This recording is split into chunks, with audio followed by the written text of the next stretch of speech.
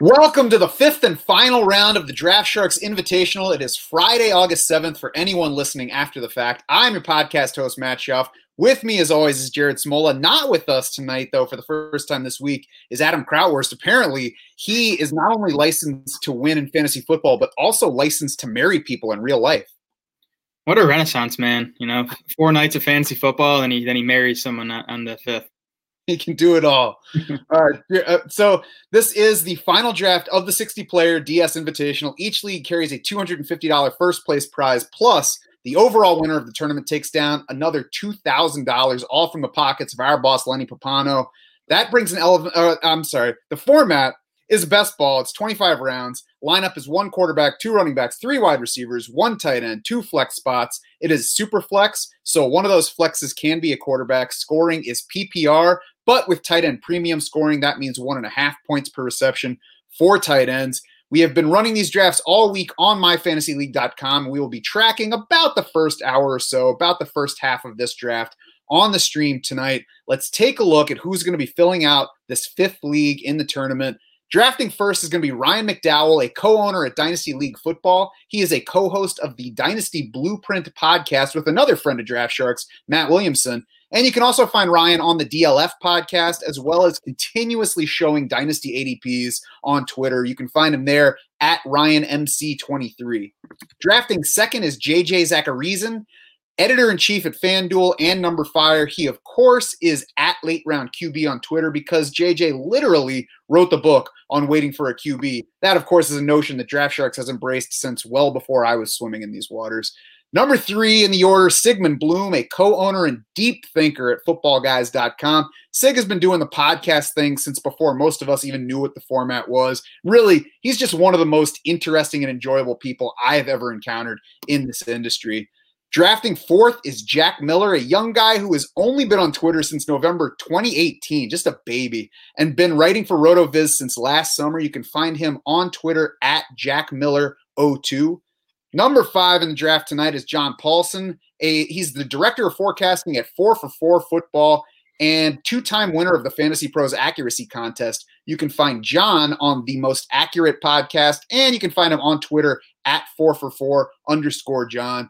Number 6, Nick Bakay, an actor, a comedian, a writer, a producer, somebody that we've probably all heard of at some point. He voiced the cat on Sabrina the Teenage Witch once upon a time, which is something that no one else in this tournament has on their resume for sure. He was also a writer for In Living Color, in case you share my age bracket. That was a fun thing to relive. Nick has contributed football content as well to ESPN and NFL Network. You can find him on Twitter at Nick Bakay for real. Number 7 is Mike Randall of the Action Network.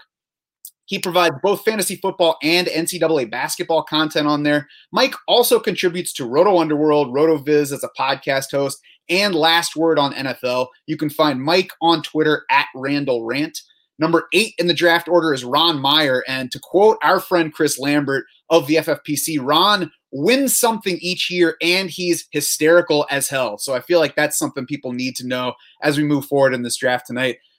According to Chris, Ron has wins in main event leagues, has wins in auction, dynasty, and classics leagues at FFPC. So a successful player on there. You can find him on Twitter at 2Packer. Number 9 in tonight's draft is Darren Armani. He is the creator of FantasyMojo.com and the founder of the Pros vs. Joes contest that a lot of us have drafted in over the past few years, where we pretend to be pros against the Joes who put up a lot of money on the line for this stuff. You can find Darren on Twitter. He is at Fantasy Mojo, and you will find lots of interesting tidbits on FFPC ADP trends on his Twitter page. Number 10, Nelson Sousa is a longtime high-stakes player. He finished second overall way back in the 2009 World Championship of Fantasy Football, the old WCOFF that was co-founded by our boss, Lenny Papano. Nelson has also split 4 different contest championships at the NFFC and was the 2016 main event co-champion in the FFPC. You can now find him on Twitter at the_franchise12 and contributing football content for Numberball. Number 11 is our boy Kevin English. You know him from DraftSharks.com. You can read his articles on the site right there. He's got 2 young children, so he's not going to be cheering too loudly, Jared, when he gets any of his guys tonight. Yeah, I tried to get Kevin on. He said something about, he didn't want to be talking to us during his draft. I said that's fair. I thought it should be an even playing field. We should all be having a talk while drafting, but he wasn't having it. Yeah, I think it's unfair, but I'm not sure how good he'd be on here like, oh, I don't want to wake the girls, but this is what I'm thinking. Number 12 in tonight's draft, rounding it out, is Andrew Geller. He has been playing the FFPC since 2014. He's won a pair of main event league titles and multiple league titles in the Football Guys Championship as well. Andrew also finished 5th overall in last year's NFFC online championship. You can find him on Twitter at @the_Gilds. That's GILDZ, and with the Danny Dimes profile pic on his Twitter page. Yeah, another loaded group here, obviously. How big of an advantage do you think, these guys have with it being the 5th draft and getting to see how 4 other drafts played out? I mean, there's no doubt there's an advantage knowing something about where players ahead have picked, especially because some of these drafters are familiar with drafting against other high stakes drafters. And really some of us do, the expert leagues with other analysts. So we know how other guys are thinking at times. That said, there might be times where it can work a little bit against you where you're like, I can wait until round 9 for this guy. And then somebody else really likes him and takes him in round 7. So overall, I think it's an advantage. Every once in a while, you might see it work the other way. Right. I mean, there's definitely been similarities between all, 4 previous drafts, but I think, we've talked about how the quarterbacks have sort of come off in different areas. Even the tight ends have come off in different areas. So I think, basing this draft too much on the first 4 could actually get you in trouble. I think where it might help you the most is if you look at all the teams and just kind of check the builds that different drafters tried to use and see how you think that their roster turned out. And then, maybe try to mimic that type of approach if you like what turned out in those teams. Yeah, definitely. Yep. We are underway in this 5th and final draft of the Draft Sharks Invitational. We have got a round down. So let's start looking at some of the picks, Jared. We've got Christian McCaffrey, number 1, of course, again. Saquon Barkley went number 2. Ezekiel Elliott went number 3. Alvin Kamara went 4. So I believe we've only had one draft so far that did not go 4 running backs to begin. Yep, that's right. Kind of a usual start there with the 4 RBs. I think the 2 surprises of the first round, Miles Sanders going running back 5 ahead of Dalvin Cook. I have Derrick Henry, who tends to go ahead of him. I think I had Joe Mixon, who tends to go ahead of Miles Sanders. So Mike Randall obviously high on Miles Sanders. And then Lamar Jackson dropping to 9. That's the latest we've seen either of the top 2 quarterbacks go in these drafts. Yeah, so another little wrinkle for us to go on here. And Miles Sanders pushed up the board a little bit after slipping a little bit the past couple of nights, just into the beginning of round 2 and actually into the middle of round 2 in my draft. So Patrick Mahomes went 5th to John Paulson. Michael Thomas went 6th to Nick Bakay, as you said. Then Miles Sanders, Dalvin Cook before Lamar Jackson went to Darren Armani as the second quarterback off the board. Darren's probably happy to get Lamar Jackson there. I would imagine based on ADPs, you would not expect Lamar Jackson to make it to that point. No, you wouldn't. And again, just looking at he gained value in the first round when you compare, his Lamar Jackson to the other teams that had to take Jackson within the top 5 or 6. Mm-hmm. Derrick Henry then at number 10 to Nelson Sousa's team. Travis Kelce and George Kittle, the last 2 picks of the round, just like they were in last night's draft. Our boy Kevin English took Travis Kelce there. No surprise at all for him to take Kelce if Kelce makes it to that spot. And then, as I've said before, Andrew Geller takes George Kittle in the spot where he belongs as opposed to in the middle of round 2, which has been more like his ADP in these FFPC formats. Yeah, and I mean, I think the nice thing, too, about taking those tight ends, in the back half of round 1 is you look at the running backs available. Like, I don't know. I don't see a huge difference between these guys, like the Derrick Henrys, the Kenny and Drake, the Joe Mixon, the Clyde Edwards-Helaire. Like, there's kind of all in the same tier. So, yeah, make sure you lock up the elite tight end, and you can still be sure to get one of those, second, third tier running backs on the way back. Yeah, I agree. Then around the turn, Andrew took Clyde Edwards-Helaire as the 8th running back off the board with the first pick of round 2. So he started out with Kittle and CEH. Kevin then took Joe Mixon to pair with Travis Kelce. Kenyon Drake to Nelson Sousa, who started with Derrick Henry. So 2 running backs there for his start. Darren Armani took Austin Eckler. I mean, no surprises, I don't think, through those 4. Then we had Devontae Adams go to Ron Meyer. And then Josh Jacobs at RB12 to Mike Randall. So it's 2 running backs for Mike Randall. And Josh Jacobs, I think that's about where he belongs. Last night, Lenny Papano got him in round 3. Yeah, no big surprises here to start the second round. I mean, it does look like a running back heavier draft. Only 2 quarterbacks off the board. We've seen some drafts where we've had 3 or 4 off the board already at this point. Besides that, though, again, not too many surprises so far. Yeah, I believe that the pick, I think it was pick 8 of round 2 was where I took Dak Prescott as the third quarterback in draft number 3. Otherwise, we've seen Dak usually go somewhere in round 3. He went at the 1-2 turn in the first draft. He just went now at pick 10 in round 2 to Sigmund Bloom. Now, I'm not at all surprised to see Sigmund take a quarterback among his first 2 picks. I would have guessed that based on just, what I know about his style here. And stacking Cowboys has been a popular tactic throughout all these drafts. Sigmund is at least the third team I can think of that is, kind of started with a couple Cowboys, whether it be Zeke and Dak or Dak and Amari Cooper. And I would have loved to have Zeke as my first round pick right ahead of the Dak pick as a stack, because I think there's going to be a lot of touchdowns between those guys. In between, we had Aaron Jones follow Josh Jacobs off the board, then Nick Chubb, Julio Jones, Tyreek Hill with the second to last pick of round 2. And Tyreek Hill, interestingly, made it past John Paulson as the Patrick Mahomes owner. He would have, had he taken Tyreek Hill, obviously it's an attractive stack, but I wonder if it factored into his decision at all that he would have been at least the third owner to start with a Mahomes Tyreek Hill stack. So there's maybe not quite the advantage there that you would normally think with a Mahomes Tyreek Hill stack. Yeah, that might have been part of his thinking. I also think he might have just wanted to lock up a running back because Nick Chubb is sort of like the last guy in that tier. I think there's a bit of a drop off after those first 14 backs.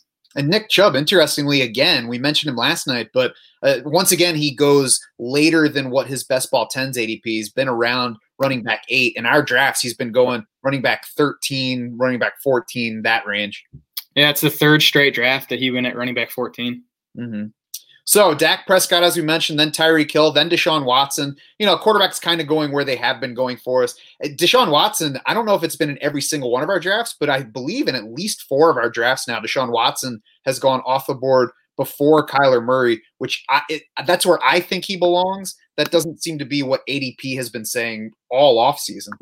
Yeah, you're right. I'm looking through it right now. Actually, I think in every draft he's gone ahead of Kyler. Yeah, I think he's been quarterback 3 or 4 in every draft so far. That's interesting. I like seeing that, especially considering the strength of the drafting group that we have. Of course, right as I say that, Ryan McDowell doubles up and takes Deshaun Watson and Kyler Murray. I guess that technically means he likes Watson better than Kyler Murray, but clearly it's not a big gap for him. Yeah, not a big gap. I'm just looking through the first 2 rounds here. 2 teams started RB, and we have 0 RB drafters tonight. Everyone has at least 1 running back through 2 rounds. I'm glad to see that because we've had it already.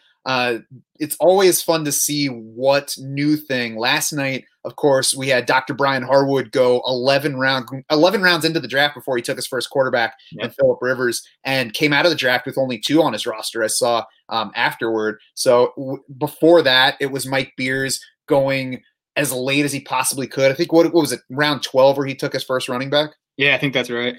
And then afterward, he called it his zeroest of 0 RB rosters. So it's fun to see. We've said it before, but with the Superflex, with Best Ball, it really opens it up to lots of different ways to approach this. And it's fun to see how these experienced drafters do it differently.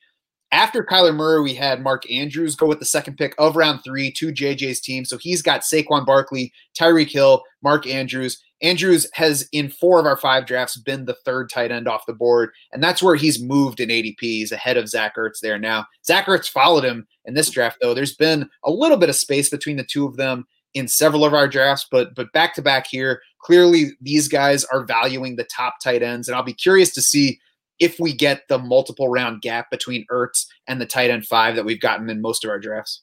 Yeah, we'll see about that. Again, I think there should be a gap between Ertz and the rest. And man, in 1.5 PPR, Ertz is still pretty clearly ahead of Mark Andrews to me. I just think that the volume for Ertz is a differentiator. I mean, it's obviously closer if you're talking just 1 point per reception. I think in non-PPR, I even side with Mark Andrews, but with the 1.5 PPR here, I think the Draft Sharks projections have Ertz for like 15 more catches than Mark Andrews. It's a pretty big deal when you're getting 1.5 per.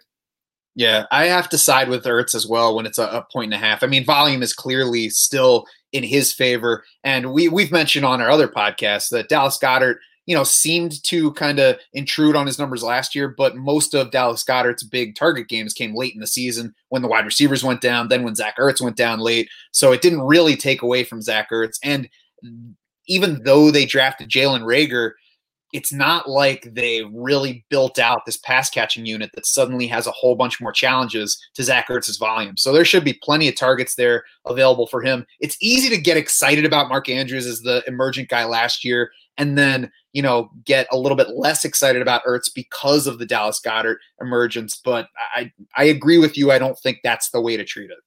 Yeah, and I'm not necessarily anti Mark Andrews. I just think Ertz, it seems like the past few years now he's just undervalued. I think he's just been doing it for so long. He's just sort of become like a boring pick, but he's just such a cornerstone of that offense. He has such a good rapport with Carson Wentz, and especially in this offseason when we haven't had much practice time, I think Ertz is still a strong bet to lead that team in targets. Yeah, he's a total binky for Carson Wentz. Yep. Russell Wilson, the 4th pick of round 3, goes to Jack Miller's squad. So he has started out with Alvin Kamara, Julio Jones, Russell Wilson as the 6th quarterback. I've mentioned before, I'm taking Russell Wilson over Kyler Murray, but I get it. Kyler Murray's not unlimited yet. Todd Gurley is the 5th pick of round 3, the 15th running back off the board, appropriate. And it was John Paulson who took the previous running back. He took Nick Chubb as the 14th running back with the 8th pick of round 2. And then we had 8 straight picks that were not running backs before Todd Gurley left the board. Yeah, always interesting to see who that RB15 is. Because, again, I do think there's a bit of a drop-off after, like, those top 14. It was Nick Chubb here. So Paulson prefers Gurley among that next tier. Jonathan Taylor, another draft where he goes a bit earlier than ADP. We talked about it last night. I think, there's risk there, obviously, but I think the upside, he can easily pay off that price tag. And then Kenny Galladay, once again, goes super early, ahead of Chris Godwin this time. Might be the earliest yet. Sorry? It might be the earliest yet in our draft. Yeah. I think he's been going like wide receiver 7 or 8 in most of them. This is the first time he's gone ahead of Chris Godwin. Mm-hmm. Yeah, and before we get too far away from Jonathan Taylor, I agree. I'm not ready to rank him as RB16 yet, but I certainly think he can pay off there. And I also think that it's easier to make that, sight reach when he's your running back 3 and you already have Miles Sanders and Josh Jacobs there. Basically, all you need is the upside on Jonathan Taylor. Kenny Galladay, we've talked about a lot. Anybody listening, it probably knows how we feel about it. Chris Godwin, I think, is a good value as the 7th wide receiver off the board. Goes to Darren Armani's team. He has Lamar Jackson, Austin Eckler. Chris Godwin has his 3-player start. And Nelson Sousa and Mike Randall are the 2-3 running back starts. Nelson took James Conner after taking Kenyon Drake and Derrick Henry. We've had fewer drafters with 3 early running backs than I would have guessed we would have even in this format that favors both quarterbacks and tight ends. Yeah, I agree there. Man, I love those 3 running backs Sousa put together: Derrick Henry, Kenyon Drake, James Conner. I can almost guarantee you that Kevin was hoping James Conner got to him at the 3-11 there, and he got picked off by one spot. Has he been big on James Conner? Because I haven't heard him talk up James Conner that much. I know we're big on him. I think he's on board. I think he is. It's tough to tell sometimes. He plays it close to the vest. Yeah. Melvin Gordon was Kevin English's pick as the 18th running back off the board, the penultimate pick of round 3. So that gives him Joe Mixon, Melvin Gordon, and Travis Kelce to start the draft. A solid trio. Melvin Gordon, I've had a little bit of trouble getting – I guess I don't know if excited is a word because you don't really get excited about anybody in that running back range, but he's somebody that I've liked a little bit less as we move closer to the season. And it's not even that I can explain it or say you shouldn't draft Melvin Gordon. He makes me a little uneasy. Maybe it's Denver in general. That's fine. I think gut feels are okay to sort of go with sometimes. I agree with Denver. It was an offense I was more excited about before, all this COVID stuff. And there's just so many new pieces there. There's a new offensive coordinator, and they just, they're not going to have had much time to gel. So at minimum, I wouldn't be surprised if they got off to a slow start this year. Yeah, that's Melvin Gordon at running back 18. If he's their starting running back and they want him to be a 3-down guy, there's nothing wrong with taking him there, even if it makes me queasy. Yeah, Moore is the 8th wide receiver off the board to finish off round 3. And then Josh Allen goes once again, QB7 to Andrew Geller here. We talked a little bit on one of the previous streams about running quarterbacks maybe being more of a help here where we want 2 quarterbacks in our starting lineup most weeks, and that running aspect, I don't know, kind of gives you a higher floor, a better chance of getting those 2 high quarterback scores a week. Yeah, higher floor. I think a higher ceiling too with the rushing quarterbacks. This league is also 25 passing yards per point, so that makes a little bit of a difference versus 20 passing yards per point. That boosts the running quarterbacks a little bit. Yeah, we've seen Josh Allen come off the board as quarterback 7 pretty consistently in these drafts. What do you think about Josh Allen at quarterback 7 right now? I know that you don't rank him 7th, but what do you feel about it? He's in that tier. I mean, there's clearly a drop off after quarterback 6. My next 2 guys are Tom Brady and Carson Wentz. But, those 2 guys, I think Josh Allen, I think Matt Ryan, I think, maybe those 4 guys are all in the next tier. And I won't argue too hard against those guys in any order.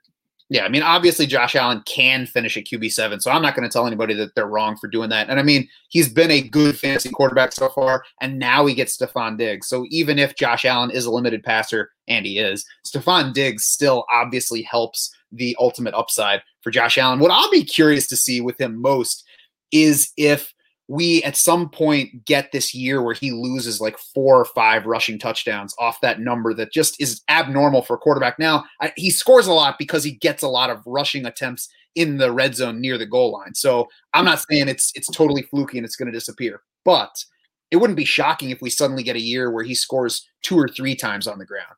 Yeah, I mean, what was it? Dak Prescott scored 6 times each of his first 3 seasons, and then I think he was down to 2 or 3 last year. As you said, Allen is a little different because he gets that goal line work. I also wonder, though, if Buffalo wants him to continue getting that goal line work. I wonder if, Frank Gore sort of running out of gas in the second half of last season kind of forced Buffalo to use Josh Allen in that role more than they wanted to. They obviously have Zach Moss now. So we'll see if Moss steals, more of that goal line work from Josh Allen. And Zach Moss is a big dude who runs hard. He can definitely take that stuff, probably more than Frank Gore, especially at this point in their respective careers. So that will be something to watch.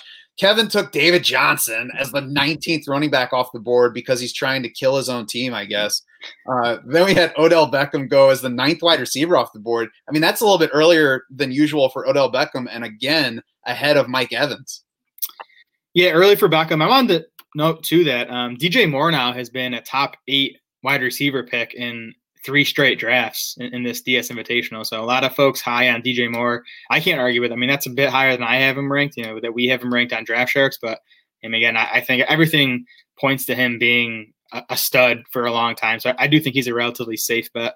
Yeah, so I'm pretty sure that we've talked about him. I know we at least talked about him on the NFC South podcast, but we talked more about A.J. Brown last night and him being somebody that maybe you worry about not being on board with so much. DJ Moore is that guy for me where he came out lower in my projections than what you have to pay to get him. And he's going so high that if we're wrong about him being that good or the Panthers being that good, then it's going to cost you because you're taking him over guys like Mike Evans, Odell Beckham, Allen Robinson. But DJ Moore, much more than A.J. Brown, is the one who scares me about being out on, because it's entirely possible he sees 150 targets on this team and that he just proves that he's really good, which is what it looks like.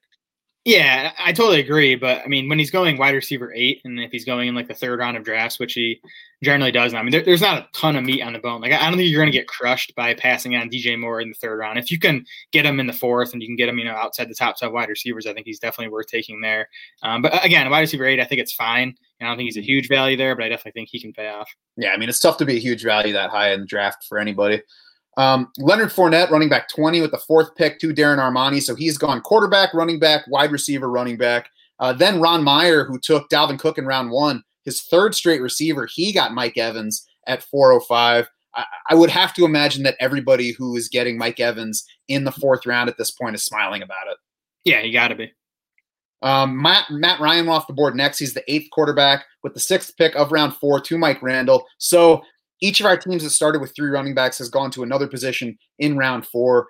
Matt Ryan, as I said, the 8th quarterback. Tom Brady, the next one. 9th quarterback going to Nick Bakai's team. He's got Michael Thomas, Aaron Jones, DeAndre Hopkins, Tom Brady. And, we've said it before, I'm surprised that Tom Brady's ADP is not in this range. Yeah, this is where he should be going. I think this is the first time he's gone into the top 10 quarterbacks in any of our drafts so far. Mm-hmm. Allen Robinson is the 11th receiver off the board. He's the 8th pick around 4. He's the first wide receiver on John Paulson's roster. Patrick Mahomes, Nick Chubb, Todd Gurley, Allen Robinson, the start for John Paulson of 4 for 4. Jack Miller has started with Alvin Kamara, Julio Jones, Russell Wilson, Juju Smith-Schuster, and then he took A.J. Brown at the 16th as the 16th wide receiver off the board. That's exactly where AJ Brown went last night, I believe, unless he was 15th. He was, where is AJ Brown? He was wide receiver 15 last night. This is the general area he goes in. Jack Miller seems to be, we've seen a few teams, especially picking in the top half of round one, they get that elite running back, and then they, pound the other positions, kind of a modified zero running back, I guess you could call it. Yeah, that was where Hayden Winks started with a build like that ahead of me on Wednesday night. I think he took Kamara right before me. Yep. And then I took Dalvin Cook at 5. So yeah, we'll see. Let's see how long Jack Miller goes. And he's from RotoViz, so it's the right origin to go with some kind of zero RB strategy. Sigmund Bloom at number 3 took Le'Veon Bell and Chris Carson with his past 2 picks. So he's got 3 running backs, Dak Prescott and Zach Ertz so far. No wide receivers through 5 picks for Sigmund so far. Le'Veon Bell, running back 22 in round 5. I'm never going to be excited about him, but I certainly can't argue with him there. Yeah, kind of like Nick Chubb at RB14, I think. Running back 22 is kind of the end of a tier. It's kind of those guys who you can at least sort of bet on getting decent volume from. And I at least like Le'Veon Bell much better at RB22 than I like David Montgomery at any point, just because Le'Veon Bell is going to catch a lot more passes. Maybe David Montgomery gets a lot more receptions, but the higher reception floor for Bell makes him an every week, solid number guy, even if he doesn't have the spike week. So he sets that floor for you in case your other running backs bust. Yeah, I started the offseason a lot higher on Le'Veon Bell. He's just sort of been ticking down my rankings, it seems like, every month. Especially with the Jamal Adams trade now, I think the Jets are going to be pretty bad, which obviously hurts Bell's case. What has surprised me is Frank Gore sticking around till the very end of drafts. I wouldn't expect people to be excited, but he's one of those guys you get to round 22 and you're like, oh, Frank Gore's still there. All right. Why not? Yep. Yeah. He always gets on the field no matter where he goes. After Chris Carson was Adam Thielen, Amari Cooper, and then Calvin Ridley around the turn. That was the 13th, 14th, and 15th wide receivers. About the range where all those guys are going. Amari Cooper, though, slid to wide receiver 20 last night. So this looks like a more appropriate spot for him on Ryan McDowell's team. Yeah, I'd have to look through all the draft boards, but that Amari Cooper at wide receiver 20 last night stands out to me as maybe the best value we've seen in any of these drafts. Yeah, I wouldn't be surprised. And Ryan McDowell has also gone with Christian McCaffrey and then 4 non-running backs, Deshaun Watson, Kyler Murray, Amari Cooper, Calvin Ridley to follow the McCaffrey start. So be curious to see where his next running back comes. JJ Zacharyson has also gone without a running back since his Saquon Barkley pick in round 1. Tyreek Hill, Mark Andrews, Adam Thielen, and now Carson Wentz in round 5 as the 10th quarterback off the board. Not so late a quarterback for Mr. Late Round quarterback. Yeah, I think JJ would tell you, the strategy obviously changes in Superflex. Yeah.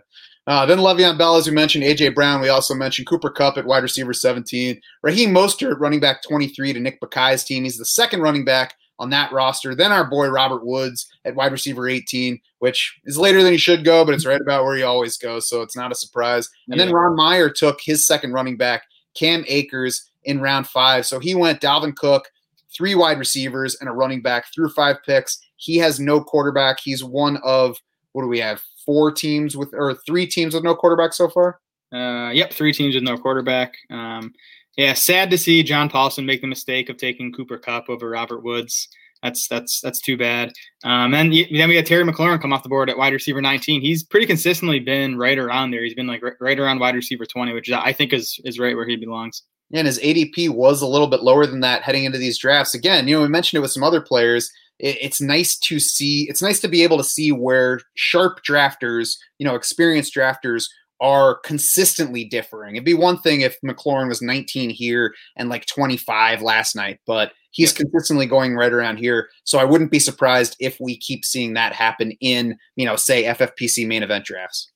Yeah, definitely. We haven't even talked about the Darius Geis news yet. We'll get to that as we start to see some of these Washington running backs come off the board. But I don't think that hurts Terry McLaurin. It might actually help him. I think maybe there's more pass volume by necessity. Washington's not going to be any better without Darius Geis. They're going to be trailing more in games. So everything's just sort of pointing towards Terry McLaurin this season for me, at least.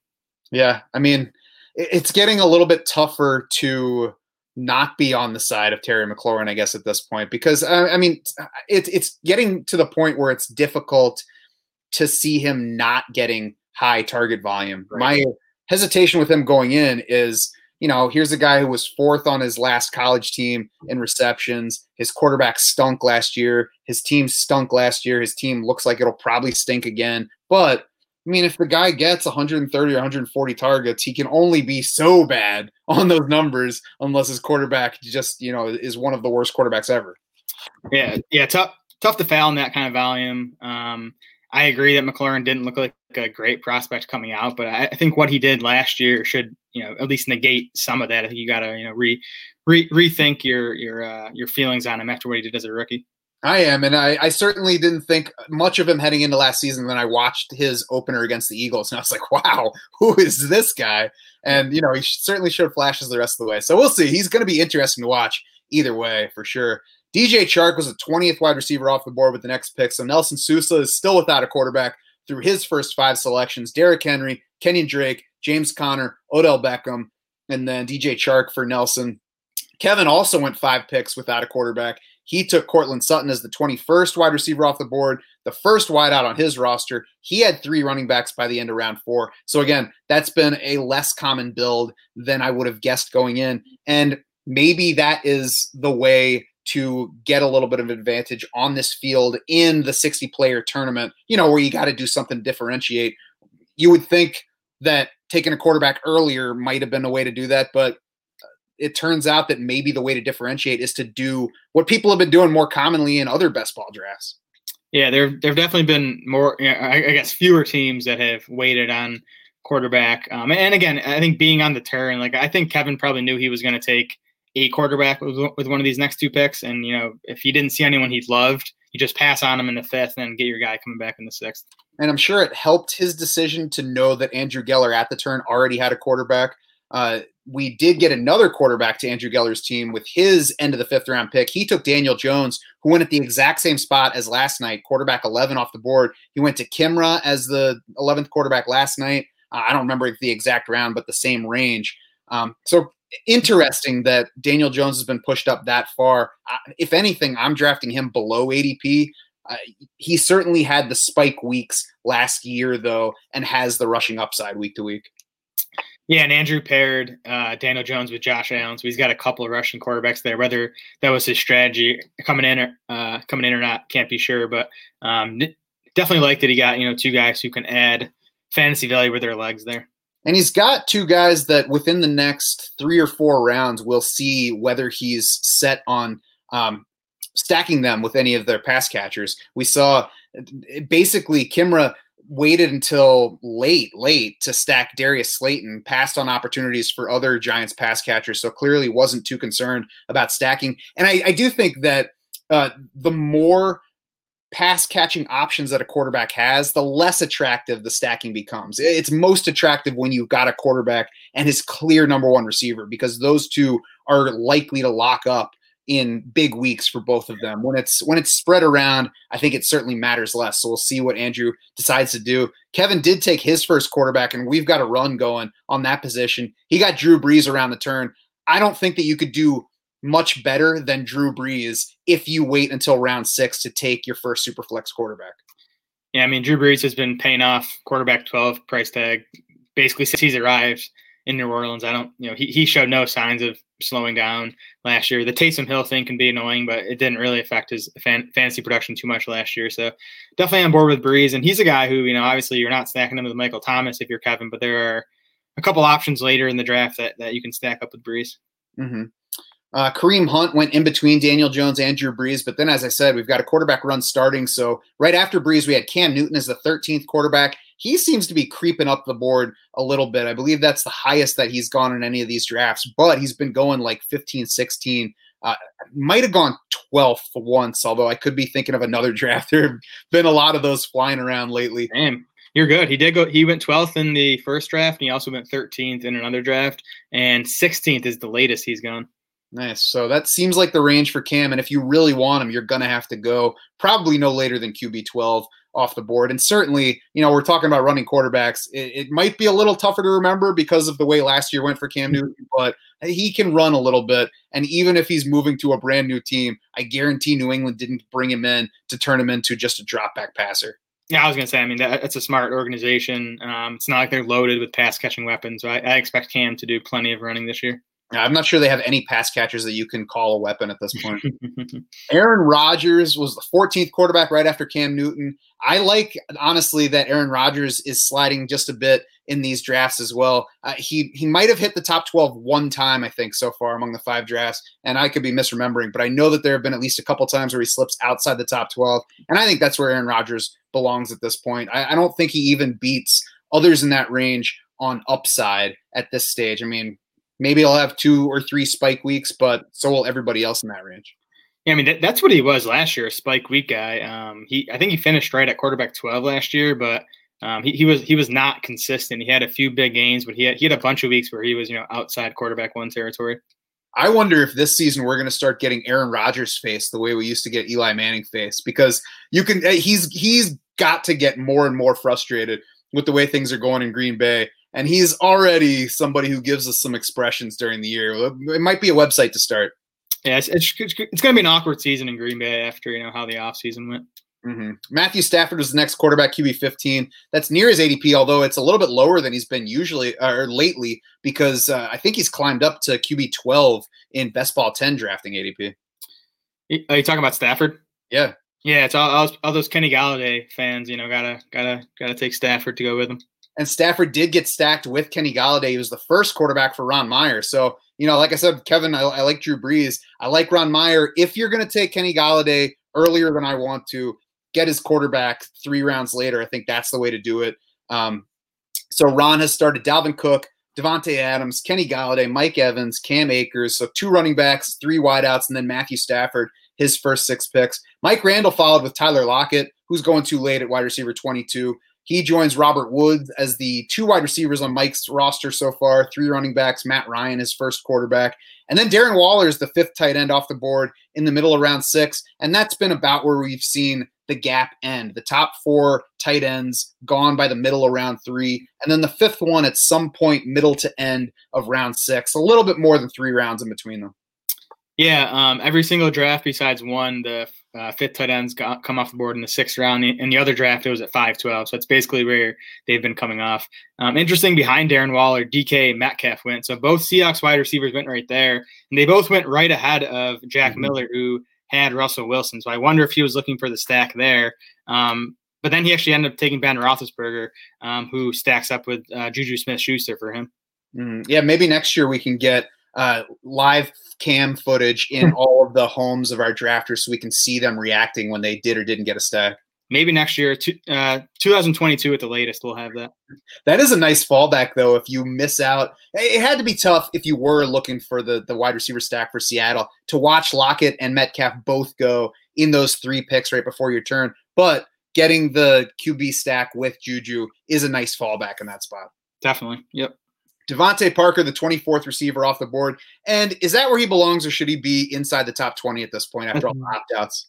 That's better than we saw. Was it last night he went at wide receiver 27 last night. I think he went later in one of the other drafts. I mean, wide receiver 24 is better. I think he's there with Tyler Lockett, DK Metcalf in the same territory. But I think Parker, I believe in him. Like, you just watch him play last year and he was awesome. But sort of like with McLaurin, it's like Parker, I think, is a lock for big volume. I think he was even before Albert Wilson and Allen Hurns opted out, but that only locks him into more volume, I think. Yeah, I think it's fair to be apprehensive with Devontae Parker, though, after he had, 4 relatively disappointing years before last year's breakout. Yeah, I mean, that's fair. He was also in bad situations, obviously, in Miami, and not that last year was a lot better, but I think he had a quarterback in Fitzpatrick who would sort of throw the ball in his direction, let him make plays. I think it'd be better for Parker if Fitzpatrick stays under center for longer this season. I think that they built that rapport last year. I wonder what will happen, if and when Tua takes over. I'm very curious to see what happens with Tua Tagovailoa this year, because I have no idea what to expect coming off his injury. DeAndre Swift followed Devontae Parker off the board. He's a 26th running back, second to last pick of round 6 to J.J. Zacharyson. And then Ryan McDowell also took a running back, Mark Ingram, as the 27th guy to end round 6. Around the turn, he took Evan Ingram as the tight end 6. So earlier than Evan Engram went last night. He had already gone as tight end 5 in at least our first 2 drafts, though. So this is right around where you can expect to see Evan Engram go. Certainly a fair spot for him. Yeah, fair. I even would lean in his direction over Darren Waller. Waller may be safer just because he doesn't have the injury history, but I would bet on Engram out producing Waller at least in points per game this season. John Paulson, by the way, who took Cooper Kupp back in round 5, made the DK Metcalf pick as opposed to taking Jared Goff. You wonder if he was hoping to see the stack option come around. Jared Goff went with the second pick of round 7 to JJ's team. So, by the way, it's 2 of the first 17 quarterbacks to JJ Zacharyson, who might have to change his Twitter handle after this draft.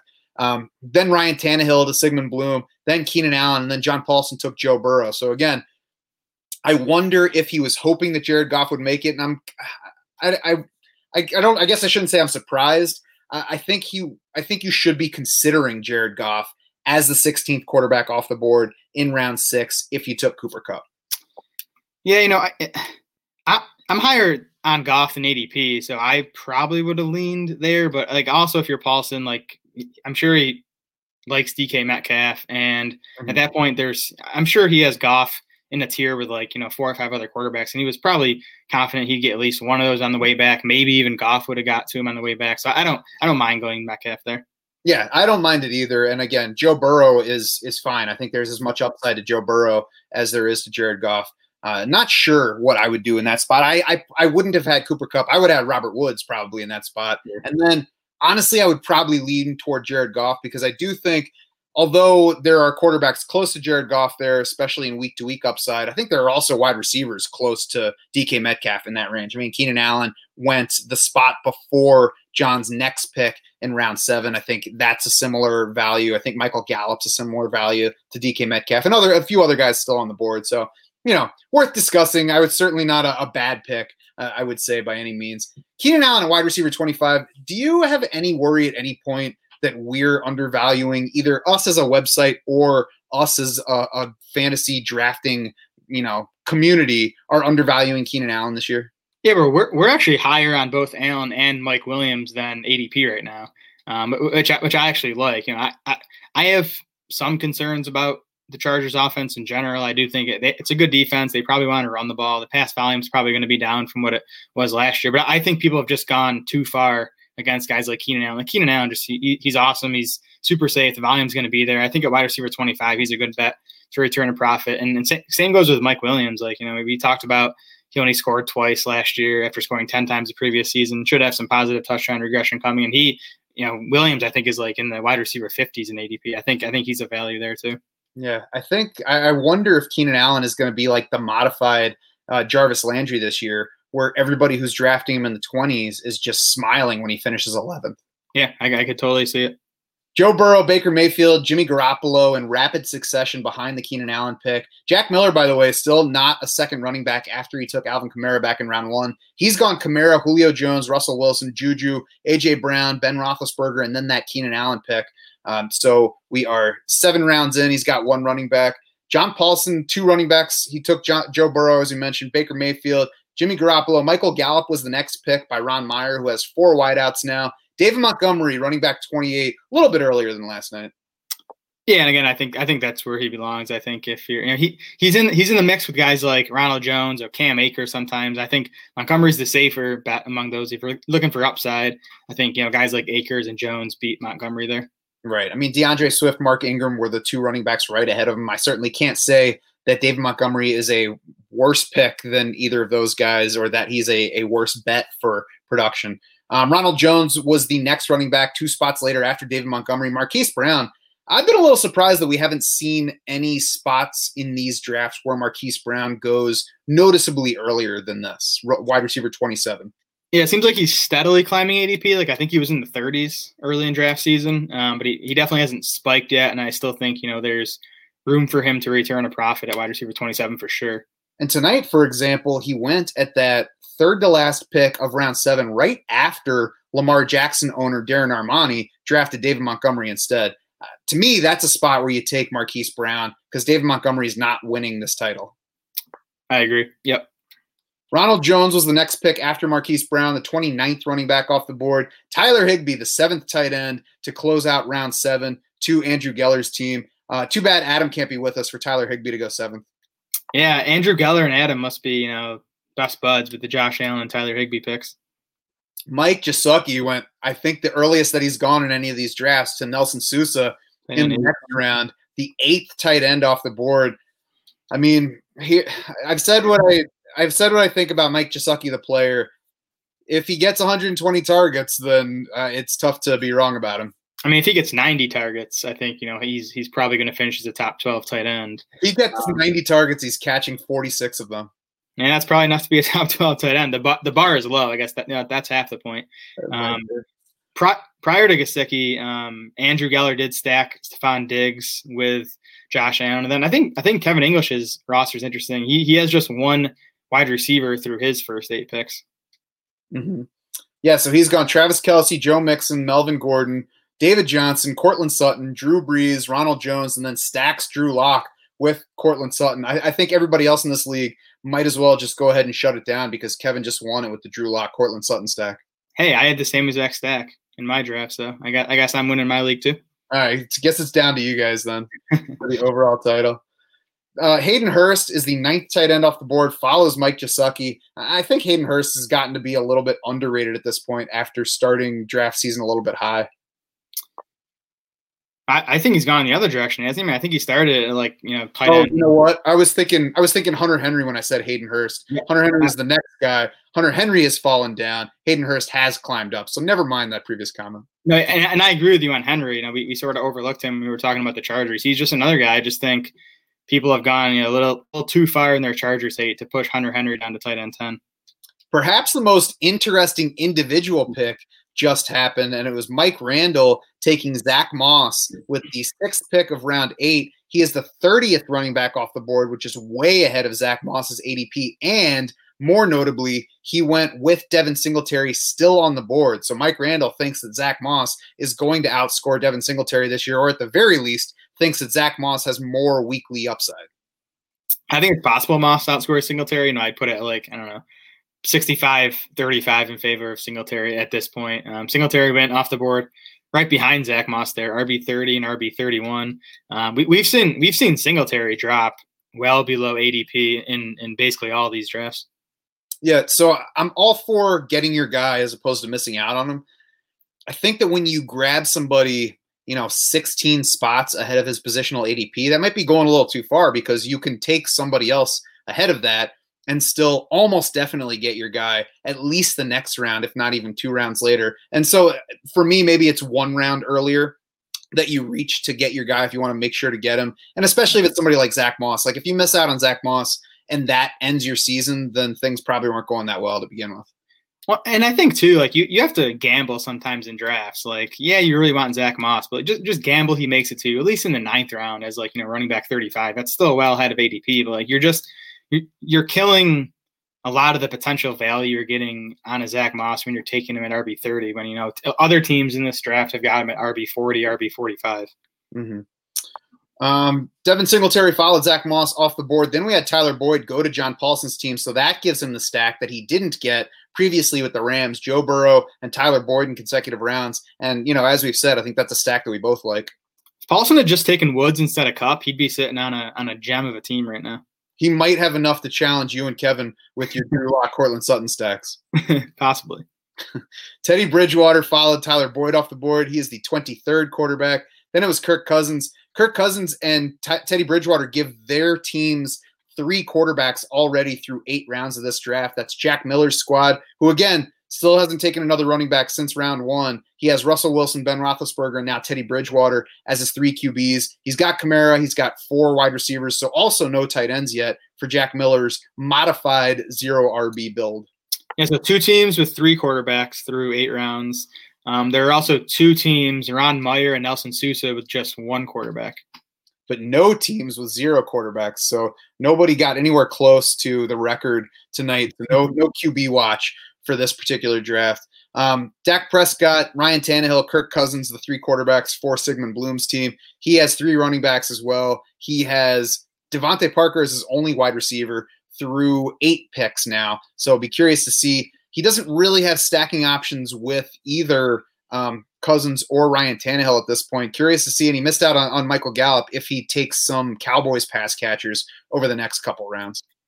Yeah, I mean, really, the stacking partners with all of his quarterbacks would be the tight ends right now. Mm-hmm. He did have Ezekiel Elliott, as we mentioned, to go with Dak Prescott. So starting out with a scoring stack there for Dallas.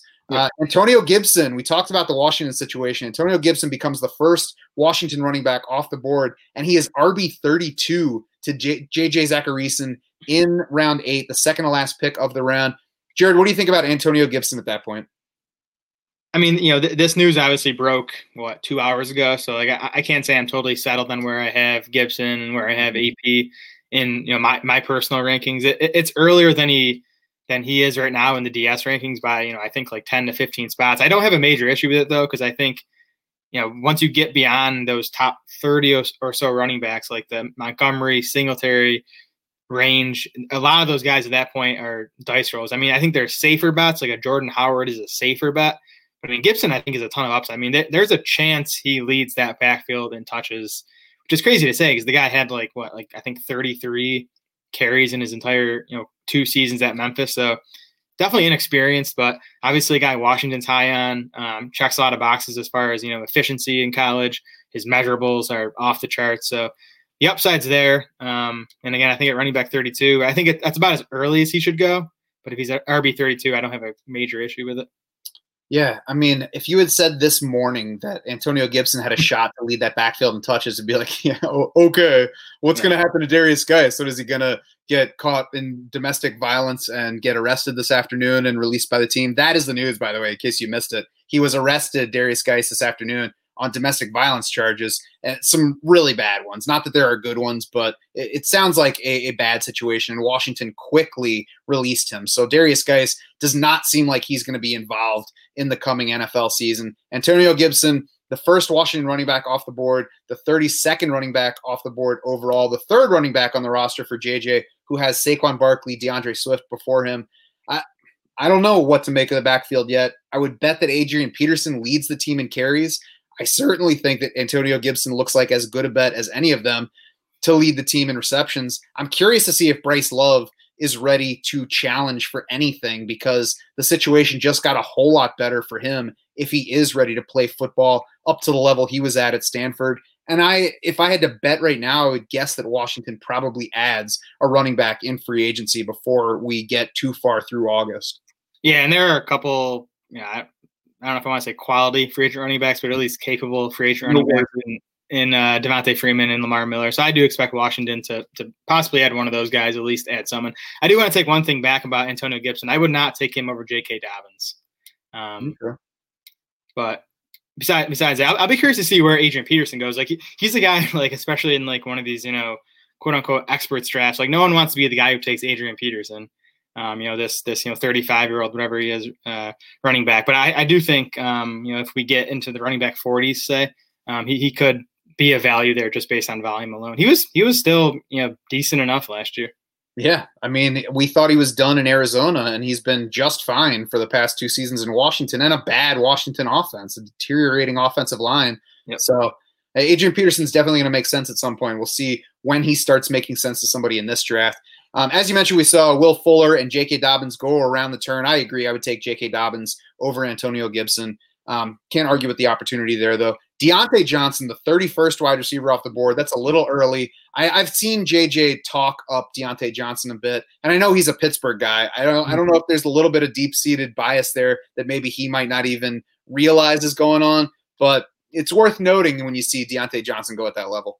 Tell you what, the 2 biggest Steelers fans I know, who are Lenny and my brother, but both have told me that they think there's a legitimate chance that Johnson outscores Juju Smith-Schuster this season. There's definitely enough buzz on him from people that I believe, not just dudes who like to talk about the Steelers, but people that I believe know what they're talking about to make me think it's possible. That has been a big factor in me staying away from Juju at the price I'd have to pay for him this season. Because I can't say that there's not a chance that Deontay Johnson passes him this year. I don't know. I haven't seen Juju Smith-Schuster be the lead receiver for the team, as we've mentioned so far. So we'll see. I can't argue with Deontay Johnson in this range, although still not sure I would take him ahead of T.Y. Hilton and A.J. Green. Yeah, and we've talked about the risk on Juju that, Big Ben just doesn't come back from that injury well enough or he gets hurt again. At least with Deontay, like you're taking him, like 5 rounds later and, 20 to 25 wide receiver spots later. So there's at least less risk when you're only spending that much on a Steelers wideout. Yeah, and you can certainly insure behind your third wide receiver in this draft. There are going to be plenty of opportunities. So T.Y. Hilton was the next player off the board to Sigmund Bloom's team. His second receiver, Devontae Parker and T.Y. Hilton on his roster. T.J. Hockenson then goes, I think the earliest that he's gone so far, to Jack Miller, the 11th tight end off the board, normally in like tight end 14, 15 range. Yeah, Hockenson and Noah Fant, who came off the board here at tight end 14, sort of switched places tonight. I think I've talked about Hockenson on previous shows. Noah Fant sort of in the same boat for me. He's just a talent I want to bet on. Like he was a super high end prospect coming into the league last year. Fant had a much better rookie season than Hockenson. You can talk about the quarterback questions with Denver, the increased target competition for Noah Fant, but he's a talent I want to bet on, especially when he does generally go like outside the top 10 tight ends in these drafts. So I think there's that negates some of the risk, and I think there's the upside for him to easily beat that price. We'll keep tracking Jack Miller's modified 0 RB build. He is still without a second running back through 9 rounds, so certainly clearly following that path. John Paulson took AJ Green right after the TJ Hockenson pick. He doesn't have any tight ends through 9 picks now, has 2 quarterbacks, 5 wide receivers, and 2 running backs. Rob Gronkowski was the 12th tight end off the board, goes to Nick Bakai's team. He has Darren Waller also at tight end, has 2 quarterbacks, has 2 wide receivers, 3 running backs. Jonnu Smith, the next tight end off the board, tight end 13. That seems like the range that we like him, right? Yeah, it's about where he belongs. Like I prefer Fant, but other than that, I definitely think Jonnu's in that territory. Paulson, interesting there with Burrow, Boyd, AJ Green back to back. I like that. I think I said on a previous show that I'm probably higher on the Bengals offense than maybe I should be, but I think with Burrow, who I believe is ready to be a quality NFL starter right away, and the weapons he has there, that could be a really solid passing game this season. I agree. You've got the ultimate upside in AJ Green. You've got the insurance in Tyler Boyd, and you've got somebody that we think is a high upside fantasy quarterback right away because of the rushing in Joe Burrow. So I agree. And I don't know that I've seen those 3 stacked on the same roster in another draft I've been in to this point. No, I don't. I'm not sure Burrow's been stacked with any of his wideouts, and he definitely has not been stacked with both of them. So Jonnu Smith, Noah Fant. Jonnu Smith and Noah Fant are very similar. They're very athletic. They're young. We're still waiting to see how many targets they're going to get. And they're both in offenses that make you question what the upside is. Yeah, I like them both. I just you look at those 2 guys coming into the league as college prospects. Like Fant blows Jonnu Smith away, and Fant turned in a better rookie season than Jonnu Smith. So that's why I lean Fant among those 2. Brandon Cooks, the 34th wide receiver off the board, again, goes pretty close to Will Fuller, 4 spots in wide receiver selection behind him. And then 2 picks later, Jarvis Landry, the 35th wide receiver off the board. Can't argue with Jarvis Landry at that point in the draft to our boy Kevin English. Yeah, I mean, I get discounting him a bit because of the hip injury. It's definitely a concern. There's a chance he's not ready for week 1. There's a chance he's not 100% come week 1. But I think we said before, if and when Landry's healthy, he's going to be a lot more productive than wide receiver 35. Gardner Minshew in between those 2 picks, the 25th quarterback off the board, the second quarterback for Nelson Sousa's team joins Cam Newton. So that's kind of like a risk-reward duo at quarterback for him. If both of those guys stay healthy, then they both have rushing upside. We all know Cam Newton's, but Gardner Minshew was also a good rushing producer last year when he was starting for Jacksonville. Yeah, and as we've said with Minshew, another nice thing about him is, he is Jacksonville's starter for this season, barring injury. So at least Nelson knows, he's probably going to get 16 games out of Minshew. Mm-hmm. Jarvis Landry, CeeDee Lamb at the turn. So Andrew Geller took CeeDee Lamb and then Mecole Hardman. Those are early spots for both of those guys. CeeDee Lamb at wide receiver 36, I think is fine. To me, if you draft him there, though, you're saying that he's going to take away some from either Michael Gallup or Amari Cooper or both, because that's definitely higher than Lamb is generally going. Yeah, I mean, we've talked about Randall Cobb leaving behind, 83 targets last year. Like, I don't know. It's possible that Lamb turns 80 to 85 targets into, a wide receiver 36 finish because he's that good and that offense is that good. I don't have a big issue with Lamb at wide receiver 36. You were the team that got the steal on Lamb. You took Lamb at wide receiver 48. He's been going more like around wide receiver 40 in most of these other drafts. Mm-hmm. Mecole Hardman, wide receiver 37, I honestly don't like. He's going to have a few spike weeks because of the speed and because he plays with Patrick Mahomes, but I mean, he's also going to average 4 targets a game. Yep, I'm out on Hardman. Even 5, 6, 7 spots later than wide receiver 37 would be too early for me. Yeah, I mean, wide receiver 50 might be too early for me, depending on what else I had on my roster. If I had Tyreek Hill or Patrick Mahomes, then I'd be more interested. Yep. Kevin took his third quarterback, so he waited at the beginning until round 6 to take his first QB, but now has taken 3 in his past 5 turns. Drew Brees, then Drew Lock, then Derek Carr. Like Derek Carr, and also like that there are still stacking options on the board to go with him. Yeah, I don't know if we've talked about. I think we talked about Carr and the Raiders' passing game in one of these other shows. It's a passing game that I'm higher on than ADP at least. I think Carr was better last year than most people realize from a real life perspective at least, and just with the weapons they've added. And as you said, those weapons are cheap. Like you can get any of his wide receivers outside the top 10 rounds of fantasy drafts, which adds some value to Carr in best balls. Yeah, I think Derek Carr is a quarterback that you project and you're like, wait a second, do I really like Derek Carr that much? And then you look back through the numbers, it's like, I guess I can't really argue with any of those. I mean, he's decently set up. He was solid last year when he wasn't crying about the pressure. It's a fine spot, and at the place where you can get him, there's nothing but upside from where you're taking him. James White next at RB34, an interesting stack with Cam Newton. Cam Newton, to me, diminishes James White's reception upside a bit because some of those dump-offs turn into scrambles now. But, there is such a dearth of receiving talent in New England that maybe James White just has to be that involved. Yeah, I mean, there's been plenty of studies done that show rushing quarterbacks don't throw to their running backs as often. And it does make sense. They're scrambling instead of chucking it down. And some people are going to point to Cam Newton with Christian McCaffrey and, say, look, Cam Newton threw all these balls to McCaffrey. That's a different story. So I do think Cam hurts James White a little bit. I'm not a big James White drafter. I don't like the pass catching specialist. I do think he's a better pick though in best ball leagues. You just don't have to worry about when to start him because he is going to give you some of those 5, 6, 7 catch games, and he'll obviously be starting for you those weeks. Yeah, I certainly think there's nothing wrong with him at this point. He's definitely not Christian McCaffrey, but it might be that New England is to the point where James White is just that involved, where he's running more routes and he is the target more so than the outlet. Yeah. Dallas Goedert was next, was the 15th tight end off the board. Then Deebo Samuel at wide receiver 38. I don't think we've really talked about Deebo in any of these drafts. He kind of sneaks by at a point where I'm not really paying attention to him. But where are you taking Deebo Samuel right now with his broken foot? I'm not taking Deebo Samuel. I think we have him ranked in the mid 40s among wide receivers. Even then, though, I'll probably just find someone else. Those Jones fractures are just tough, especially when you suffer one in the spring like Deebo had. I'm sure they're gonna kind of rush him back. I mean, it's a team with Super Bowl aspirations. He's their top receiver, but that scares me. We've seen so many receivers have setbacks with that injury. Yeah, and the thing for me is that we're not talking about somebody who's definitely a stud when he's back. He had a really nice rookie season, and he looks like he should be a good player. But we're not talking about if you pass on Deebo, you're passing on somebody who could finish 16th among receivers. I think a good season for Deebo this year will be finishing 30th at wide receiver, considering the broken foot coming into the season. So the way I'm treating Deebo is I'm more interested in Brandon Ayuk than I would have been.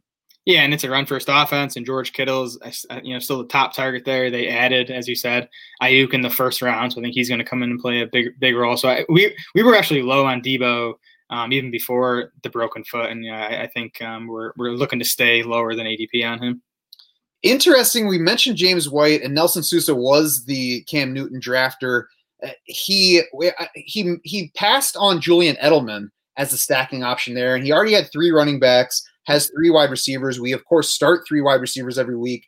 I think it's a little interesting that he passed on Julian Edelman and favored James White instead. I wonder if that means Nelson thinks that James White is going to catch more passes than Julian Edelman this year.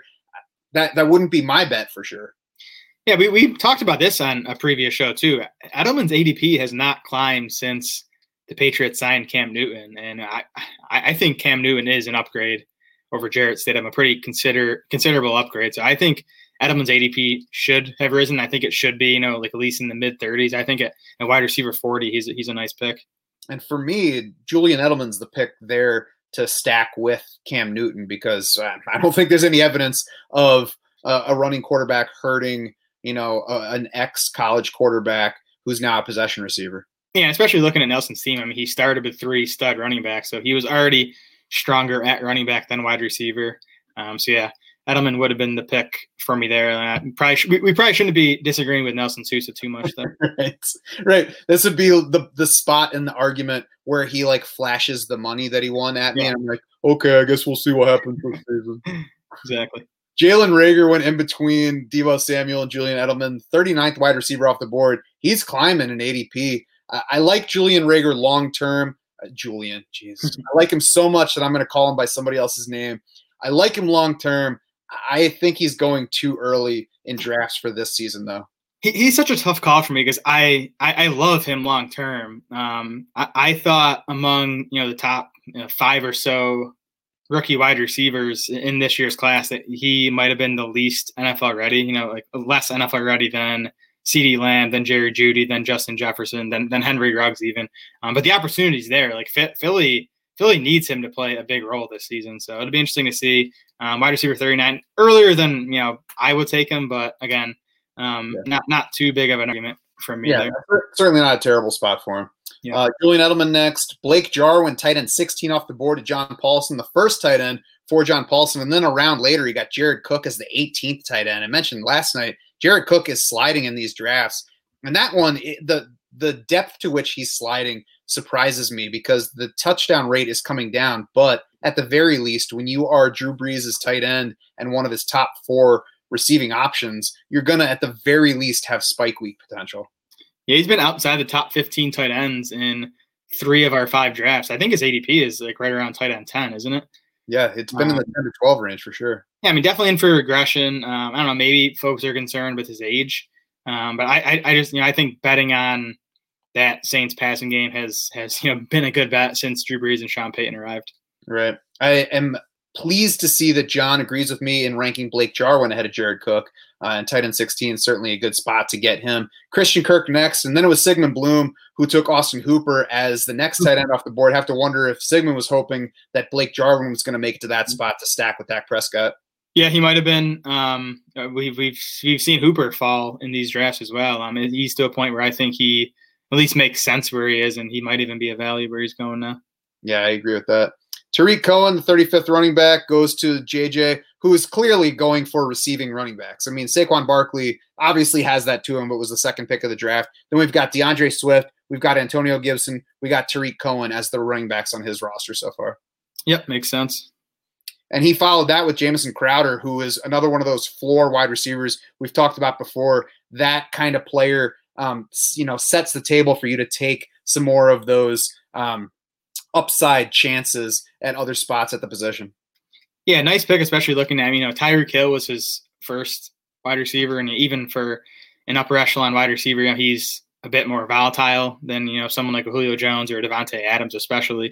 So Crowder sort of helps balance that out a bit. A lot of interesting wide receiver picks in these last couple of rounds. Like we talked about Deebo and Reagor going a bit earlier than usual. Marvin Jones, wide receiver 42. That's, 7-8 spots later than ADP on him. And then Sigmund Bloom took Sammy Watkins at wide receiver 44, which is definitely earlier than ADP, but a pick I have no issue with. I think especially in best ball leagues, Watkins is going to have spike weeks. I'm still drafting Sammy Watkins ahead of Mecole Hardman straight up. He's got a high risk wide receiver core going so far. Devontae Parker, T.Y. Hilton, Sammy Watkins, the only 3 wideouts on Sigmund's roster through 11 picks, and in a league where you need to have 3 starters every week. Obviously, we're going to 25 rounds here, not us. We're going to be off here in a little bit. But these drafters are picking 25 players, so there's room. I think Bloom just expects that he'll be able to get enough wide receivers to, cobble together those three starters every week. I don't know what to expect from Watkins this year. I mean, last year was absurd. It's encouraging that he came back and was good in the playoffs. I think if he just continued tailing off, that would be especially worrisome. I'll be curious to see what he does this time around. Yeah, good in the playoffs, and then they did restructure his contract, but Kansas City is still paying him quite a bit of money this season. So I think the Chiefs expect Watkins to remain a big part of that passing game. Yeah, playoffs encouraging that they wanted to keep him around clearly because they could have just let him go. Marvin Jones at 42, Jamison Crowder 43, Sammy Watkins. Matt Breida was the running back 36 off the board. For Jack Miller, finally took a second running back in round 11. And I mean, if you're going to build it like that, Matt Breida in round 11 is a good way to get your second running back. Yeah, Matt Breida ahead of Jordan Howard, which we don't always see. I kind of like it if you're looking for your RB2 at that point to get the pass catcher. I think it makes more sense than the more floor guy in Jordan Howard. I agree, and chance that he goes Jordan Howard with this pick coming back in round 12. Jared Cook next, Darius Slayton, then Golden Tate right next to each other. I would take Golden Tate first, but Darius Slayton certainly has the big play upside edge over Golden Tate. Mike Williams at wide receiver 47, which is a little bit earlier than you might see him go, an appropriate spot though. Phillip Rivers is the third quarterback for Darren Armani, and the drafter right before him, Ron Meyer, is still sitting on one quarterback now through 12 picks. So I'll be curious to see what he ends up with at the position now that we have 28 quarterbacks off the board. Chris Herndon, Henry Ruggs, and Kerryon Johnson rounded out round 11. Yeah, Kevin got the Derek Carr to Henry Ruggs stack, which I really like. I think it was my pros versus Joe's draft that I stacked those guys up. Again, I think for those prices, Carr in the 10th and Henry Ruggs, who I think is going to lead Raiders wide receivers and targets this season. I think that's a nice value on that stack. And then in round 20, maybe you can add Tyrell Williams to it when everybody else. I'm convinced that if I don't take Tyrell or if you don't take Tyrell, he just doesn't even get drafted. Yeah, he doesn't exist anymore. Yeah. Tevin Coleman, running back 38 around the turn, joined Kerryon Johnson on Andrew Geller's roster. Then it was Irv Smith as a 20th tight end after the turn. Paris Campbell to Nelson Sousa's team. Jordan Howard, the running back 39, so not going to join Matt Breida on Jack Miller's roster. Then Alexander Madison to Ron Meyer, who took Dalvin Cook back in round 1. That's just his third running back. So now he's got Dalvin Cook, Cam Akers, and Alexander Madison. He's certainly set if Dalvin Cook goes down, but we've talked about before, Madison's probably not going to give you much when Dalvin Cook's playing. Yeah, I don't mind the pick, especially getting Madison at RB 40.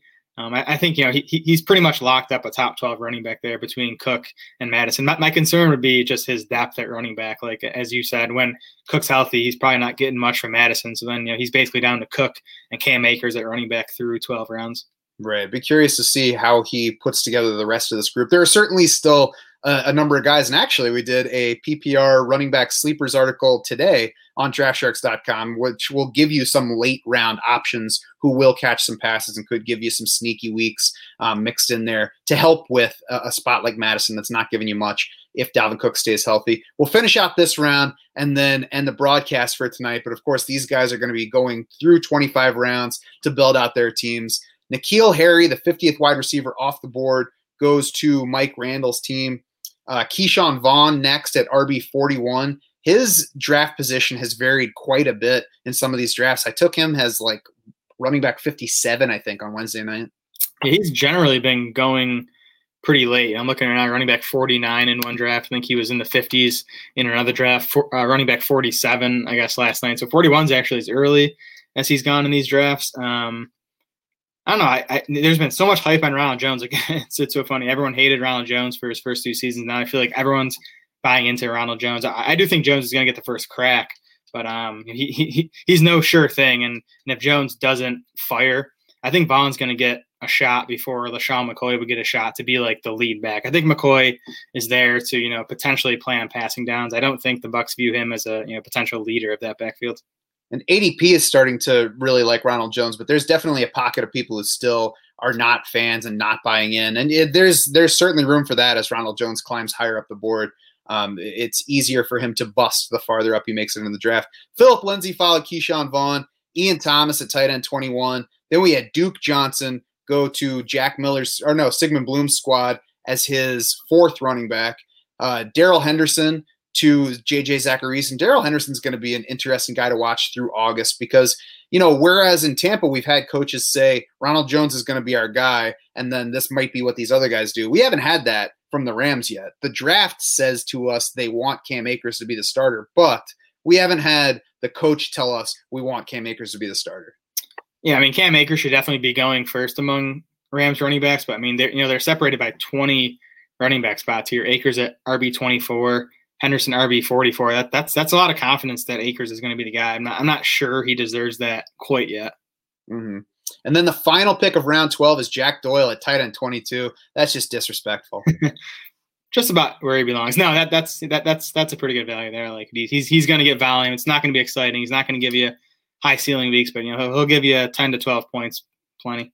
Yeah, I mean, give me Jack Doyle way ahead of Chris Herndon and Ian Thomas. I mean, the other guys are more exciting, but I would also bet on Doyle outscoring those guys. There you go. I'll take that as a compliment for Jack Doyle. And that seems like a good place to end our coverage for this fifth draft. Jared, unless you have any other picks that jump out to you from the last round. No, I could do this every night of the week, but it'll be nice. It'll be nice to have a break. Yeah, I agree. I don't think my wife will mind not having me yell in this room about people drafting football players either. That's fair.